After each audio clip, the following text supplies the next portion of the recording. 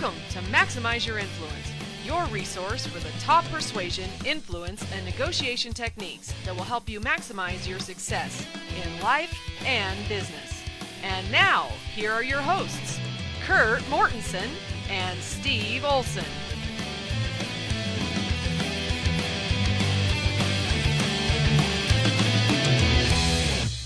Welcome to another episode of Maximize Your Influence. We're all the way to episode 32. Kurt has hung with me for almost 32 episodes now. Yeah. And I think he can still, stand me. I think he's going to show up for 33. That's where my money is.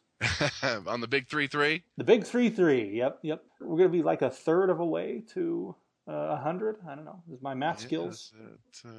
Well, you got to do a 33 and a third. I guess we could do a third episode. Maybe we just should do it. Next one should be a third episode. Then we're officially 33% there. I think so. My math skills aren't as polished as my educated English skills. So there you go. Yeah. Well, we're going to jump right into it because we're trying to get our little mini series, our 3-part series on presentation skills wrapped up and give you guys some more good information that you can use to dial in those presentations that you're doing a little bit more.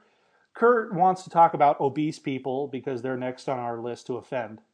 So I know that's what our article was It's about. me on this list because I just got back from a hard place to do presentations, and I did get a little obese when I was in Cozumel. So Oh boy. It was one of those tough ones where, hey, will you come to Cozumel and do a presentation for them? I'm like, well, and it's a club. It's all you can eat. Is that okay? And I'm like, well. So this one will fit me because I probably ate, because we have to talk about food and offend people on every call. So I had some great food and some great relaxation, did some great presentation, talked to a lot of fun people. But let's talk about this article. It's really interesting. At least, again, I think it's interesting if you're reading the Journal of Preventive Medicine. You're such a dork. Yeah, I'll take that one. How about obese patients?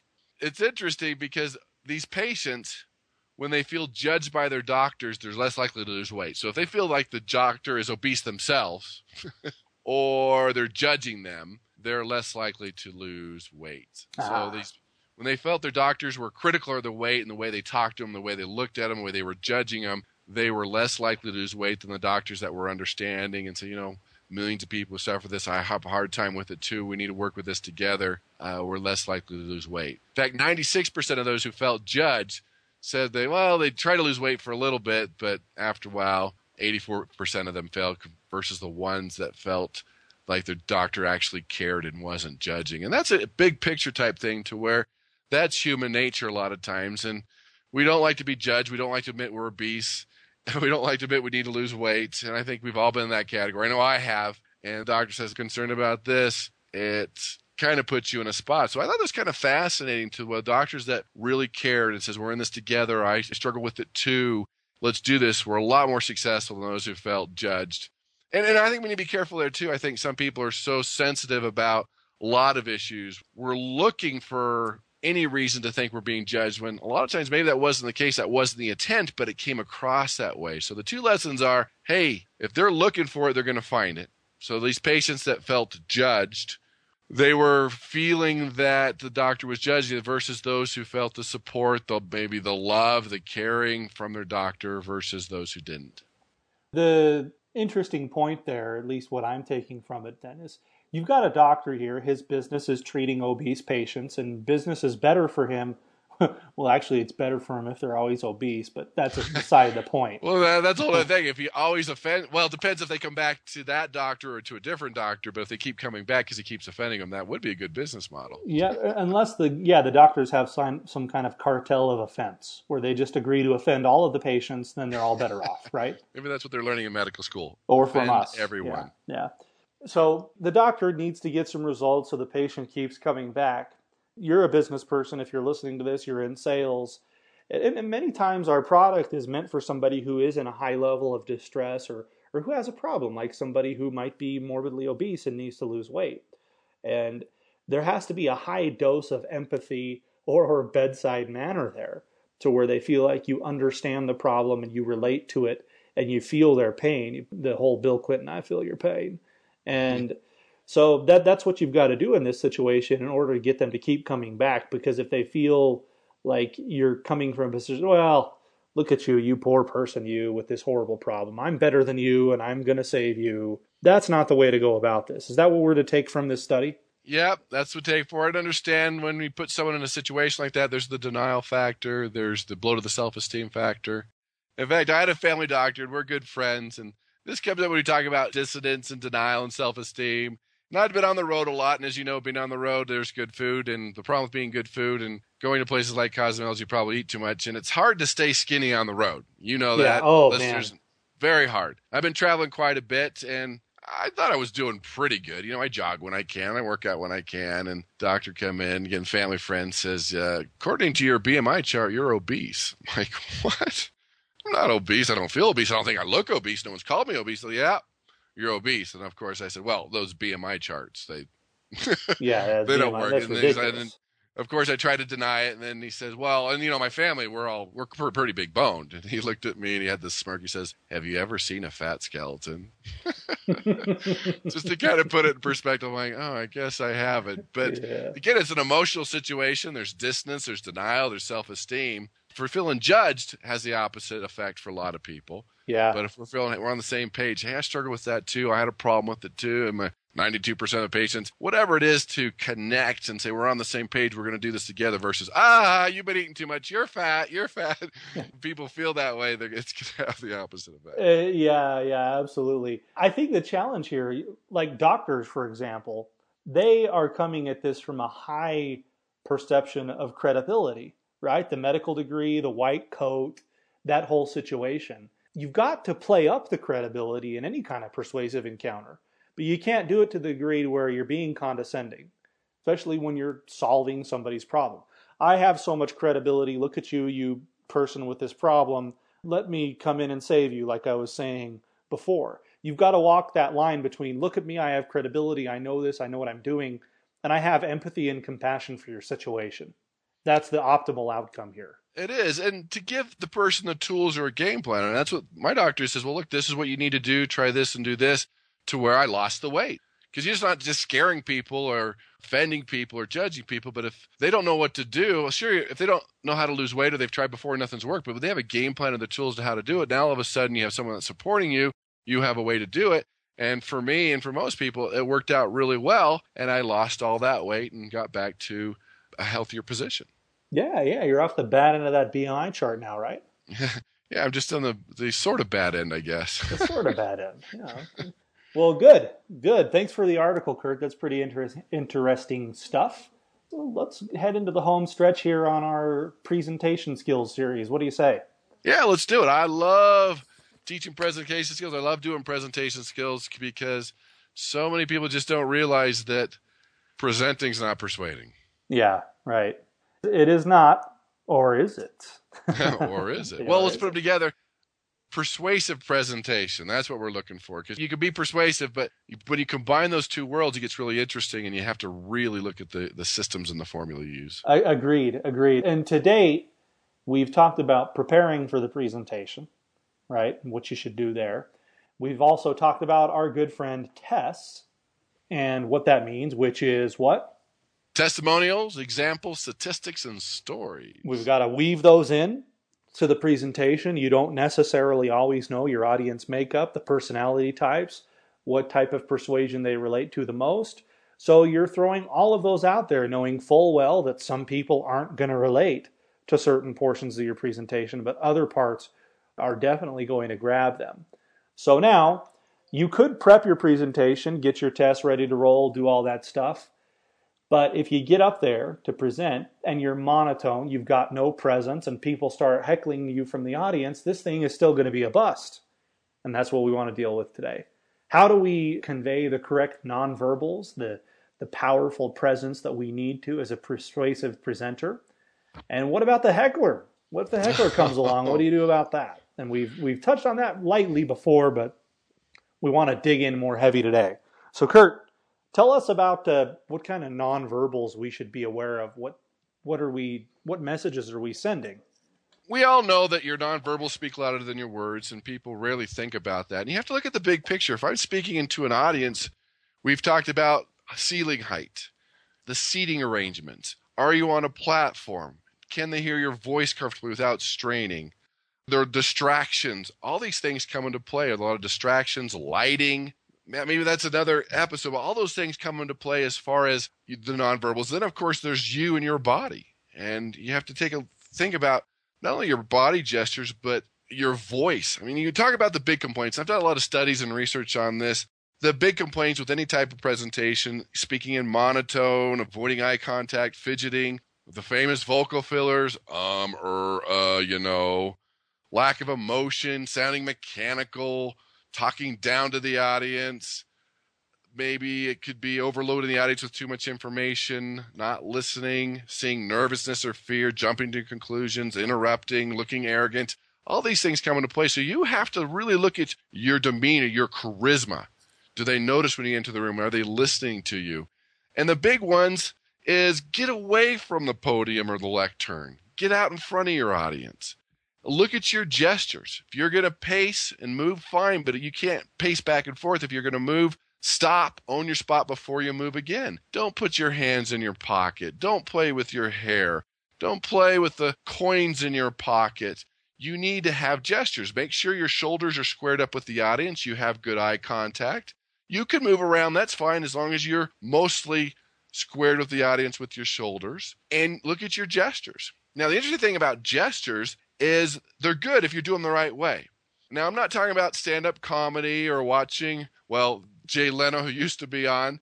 A lot of times they violate these rules. I'm talking about a perfect persuasive presentation. And the studies show that you should move your hands from your hips to your shoulders. It's interesting when people put their hands above their shoulders, it triggers a subconscious response. Any guesses of what that would be?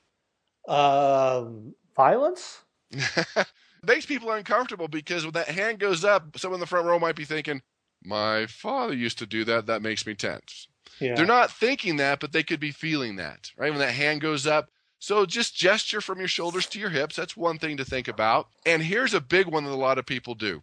They gesture and they either do a fig leaf. What's a fig leaf? I don't know how to verbally describe that, but basically crossing your arms low. Is that how you describe that? So yeah, that's the fig leaf, or just reverse fig leaf. A lot of people, they gesture, they do a fig leaf, or they kind of put their hands in front of their chest. When they gesture, they come back to their chest. When you gesture, don't put a barrier between you and your audience. Come back down to neutral. Put down your hands to your side. Gesture and come down. Well, you'd be amazed how many people don't realize that every gesture could attract or repel the people you're talking to. So I know it's painful, but record yourself. Look at your gestures. Are you squared up with the audience? Are you doing anything distracting from pulling your fingers? And listeners, you've been taught your whole life not to pull your fingers. Oh, sorry. Playing with the ring, playing with your hair, playing with an earring, flipping your hair, all those things. Anything that you're doing all the time. Like vocal fillers. A few ums here and there, not a big deal. We all use them. But when it's so painful, and it's just zapping at you, it distracts from your message. It could be the lights, to the air, to the seating, to your gestures, to a podium. All these things attribute to your presence, to your charisma, and your ability to persuade and influence. Yeah. I think we talked a few episodes ago on the first one on presentation skills about presenting to the mirror, practicing, or even videotaping yourself. Because you're going to see what your hands do. Your hands really are the window to whatever discomfort or to how you really feel. Because you think about it, they're not super useful when you're standing up in front of a group. The whole primal instinct was we use our hands to work and to produce. And in the information age today, it's our mouth. It's how we talk. And hands can accentuate the message, but they're not always needed. And so when they're not, insecurities come out through the hands and they start doing fidgety little things that show. And I think that registers in the subconscious mind of our audience. It does. I remember I was getting trained by Jim Rohn and Brian Tracy to do some of their presentations, some of their marketing. I had to give a presentation without moving my hands at all. Yeah. And that was hard. That was eerie. That was freaky because a lot of times our gestures are just way out there. Then from there, adding purposeful gestures. It was tough, but it was good training that I had to really figure out how to use your hands in the right way that really enhances your message. Definitely. So that's a little bit on nonverbals. What if you're up there, you're presenting, and you got the guy that just keeps asking questions, he keeps interrupting, maybe he's drunk and he starts making fun of you, or any other thing that could be considered a heckler. I guess you know what we should do first. What's a heckler? What does that entail? Well, I'll just say, as persuaders, your ability to handle a heckler is going to make or break you. This one's a huge one. And as you know, in my presentation skill courses, we bring in a heckler. We tell them it's the National Heckling Federation. It doesn't exist. You can Google it if you want. But this one's huge because as a presenter, all eyes are on you. And if somebody heckles you, and here's the definition, and I'm pretty broad with my definition. In politics, they call it bracketing, where they hire people to go heckle you, right? To heckle you to see what you're made of. Because if you're a politician and you lose it and you yell back and you flip them off and start using profanity, done. Yeah. I mean, we look at, is it Michael Richards? Isn't that Kramer from Seinfeld who was doing stand-up comic and he was getting heckled and he started throwing some racial words around? Yeah, that was ugly. And we haven't seen him since. He's just starting to get back on the map. Yeah. We see it all the time. And so the audience is sitting back going, ooh, what's happening? But to me, it could be someone talking on a cell phone, somebody sleeping and snoring, somebody asking an annoying question, someone that has a better story or a better joke, someone that's asking off-the-wall questions, somebody that comes in late. It could be somebody that's full of venom. And I train college students, and I say, look, when you're in the boardroom, you think you're all on the same team, but I guarantee you someone in there is going to try to make you look bad when you give a presentation. And the way you handle that is going to make or break your ability to influence that audience. So anything that's distracting or annoying or even full of venom is a heckler. And we see it all the time. It's basically a form of teasing, right? We tease people growing up. We're looking for a reaction. And so as a presenter, you got to check your emotions at the door. I don't care if it's upset you. I don't care if it was mean. I don't care if it was false. If you lose control, if you fire back, if you get upset, you have lost your ability to influence. So is there ever a time that it's appropriate to really smack the heckler upside the head, figuratively? Yes. Now, you have to be careful and know your audience. When the audience is on your side and it's annoying everybody in the audience, you could fight back. If there's a crying baby, you got to be careful. If there's a crying baby and it's annoying everybody, and I say, "Bam, shut the baby up. It's driving me nuts." Yeah. I've offended everyone. Even though everyone was thinking the same thing I said, I'm now the bad guy. So we need to be careful on how we handle this. Let me give you a different example. I was on a webinar, and I was doing my thing. It was a 4-hour webinar. It was kind of long, and it's getting going, and it's setting the foundation. This lady comes on and says, "Look, I speak for the group. When you're way off course and you're wrong, you should be talking about this and this and this." Now, my natural reaction as a human is going to "Look, lady, I've been studying this for 20 years. I wanted to, but no, I can't because I'll lose all credibility and my ability to influence the audience." And so I had a feeling the way she was acting. She was pretty mean, pretty vindictive. And I said, "Well, wow, I appreciate your feedback." And I said, "Let me open it up to the group." I said, "Okay, group, what do you think?" And they called her some pretty mean words. The B words, "Why don't you get off the call? Why don't you do this? You don't speak for me. Who do you think you are?" Yeah. She said what I was pretty much thinking, but the audience did it. Now it's okay. She hung up and we were all happy. So if the whole audience is on your side, telling someone to leave is okay. But you have to be careful. If the whole audience is on your side, you'll offend people. Or if you're in New York City. Right. New York City is the one place where you can go say, "No, stupid question, get out," and people respect you more. But for the most part, unless you're in New York, you got to be careful. If the audience is on your side, you have to do it. You can't ignore it. You have to address it. If someone's having a heart attack, or if someone's fighting, something's happened, or it's too hot or it's too cold, they're going to look to you as the presenter to fix that. Yeah. Yeah. So you can scream at them, "Shut up your mouth," in New York. No problem, right out of the chute. Everyone else, you got to take a little more tact than that. I found it's pretty effective too if they keep asking a really annoying question that's really disrupting the flow. I've noticed that I can sit up there in front of the room and I can say, "Okay, wait, you're asking if XYZ, did I get that right?" And I'll look at a few people on the front row and I'll kind of nod my head like, "Is he asking that?" And by how they respond to me, I can tell if they're on board with this guy or not, right? If they nod their heads like, "Yeah, that's what he asked." They support what he's doing. And I need to go with it and I need to address it. But if they kind of just look at me like, "Yeah, that's what he asked," right? Then I can go say, "Hey, look, man, I know you've got a lot of questions, but we're getting off topic here. I've got lots more information to cover. You can come talk to me after. I think these are questions specific to you." And I can shut it down that way. That's kind of a way to take the audience's temperature, to see if you have permission to slam him yet or not. It's worked well for me over the years. Got to gauge your audience. And a lot of times you can do it up front if you know you're going to get a lot of questions, because you lose control when there's a lot of questions. A lot of times you can say, hey, I've got 60 minutes. I'm going to answer 99% of your questions. If I take questions, I won't be able to get to all my material. So let's take a vote. Do you want to do questions later then? And let me just get through my presentation. Then I'll say, yeah, just do your presentation. Then someone will raise your hand. I'm like, well, let's take a vote. Do you want me to cut out material? Or you want me to ask the questions? Let me ask the audience. Yeah. And the audience is like, well, hey, no, shut up. And they'll want you to finish. But maintaining that control, understanding how to deal with the heckler is a huge piece. In fact, my favorite story, I don't know if you've probably heard this, is Ronald Reagan, how it's on YouTube, to where he was getting heckled about his age. He was getting old. He was running for president. Are you kidding? Yeah. Remember this? It was just classic. And that's, he didn't get upset. He just smiled and says, you know what? I'm not going to make the youth and inexperience of my opponent an issue in this race. And it's just done. Smile, humor. Everybody laughed. Yeah, so you're in control. You don't let it get to you. You can use humor. You can use your audience. But you have to be in control, because it can really hurt you. I was talking to another professional speaker, and he was talking. This old man was heckling and throwing things at him. It was an open bar, which increases heckling. Mm-hmm. And he says, look, if you're not going to listen, just leave. And he did.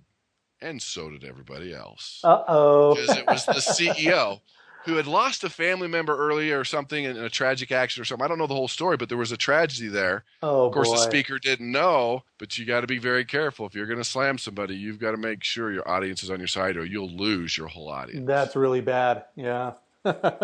I went down to California. This was recently to do a presentation. It was a 2-day for a group of investors. I'm a freelance guy. I do this on a 1099 basis. And apparently the company I was doing this for hadn't done a really good job of setting people's expectations or answering their basic questions.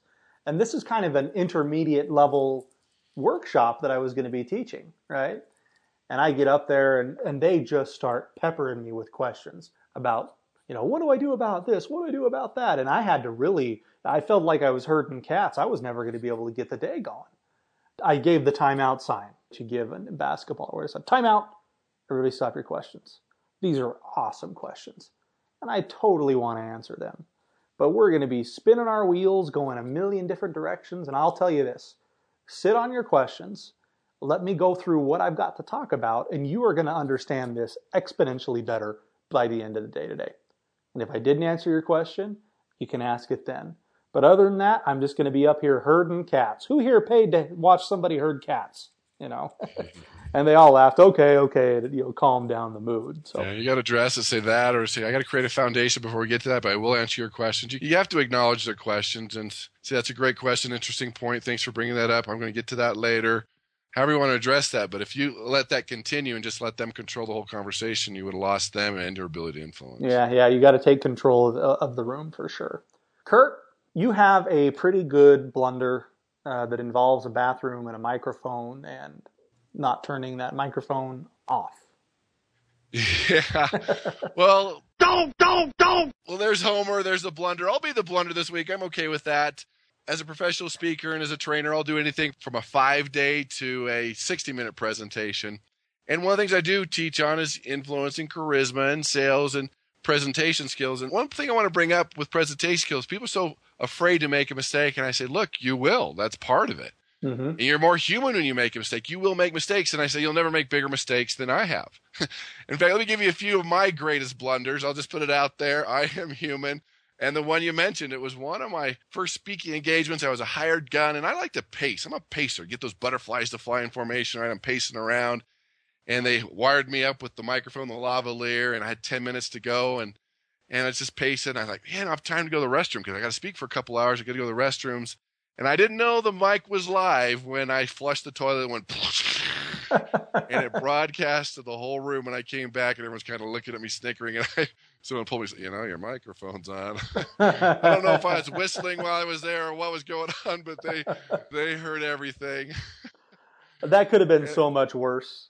Yeah, and I remember I was talking to someone he was wired, and someone came in and he said, did you see the lump on that guy's head? And that was broadcast. That wasn't very good. Oh, boy. I was speaking to a group of 1,000. I think these are high school students, and I had these lights in my eyes. They were recording it, and the problem with lights in your eyes, you can't see if everyone's still there, and you can't see the end of the stage. Yeah. So I flipped up and landed on my back when I fell off the stage, and that really hurt, but I had to keep going.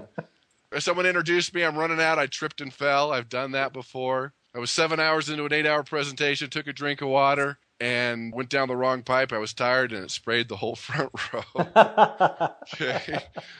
So I've done these things, and it's part of it. It's how you handle it. It's actually good to one point because you're more real depending on how you handle it. Now, if I get upset and start throwing out profanity and doing these other things, that's important how you handle that, but you will make mistakes, and that's okay. You just smile, you just move on, you go with it. Yeah, I can go on my personal blunders and what I've said, not said. I can tell you things, big blunders, things that I've said in other countries and other cultures and other languages that was very offensive that I didn't know. I'm a lot better at doing my research. Gestures on stage are great in some countries and very offensive than others. So it's just doing your research, getting out there, realize you're making a few mistakes, and hey, I'll be the blunder. But the big picture is you'll make some blunders on stage. You'll never give that perfect presentation.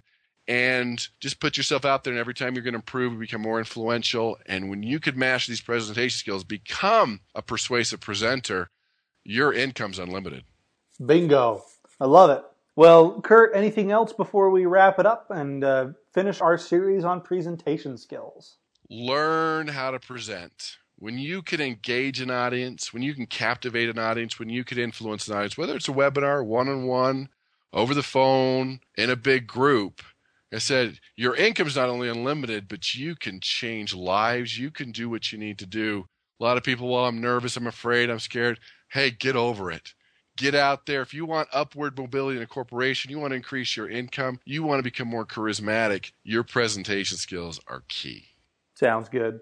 Thanks so much, everybody, for listening. Send us your comments, your questions, your derogatory remarks to maximizeyourinfluence@gmail.com, and we will catch you next week. See you next week.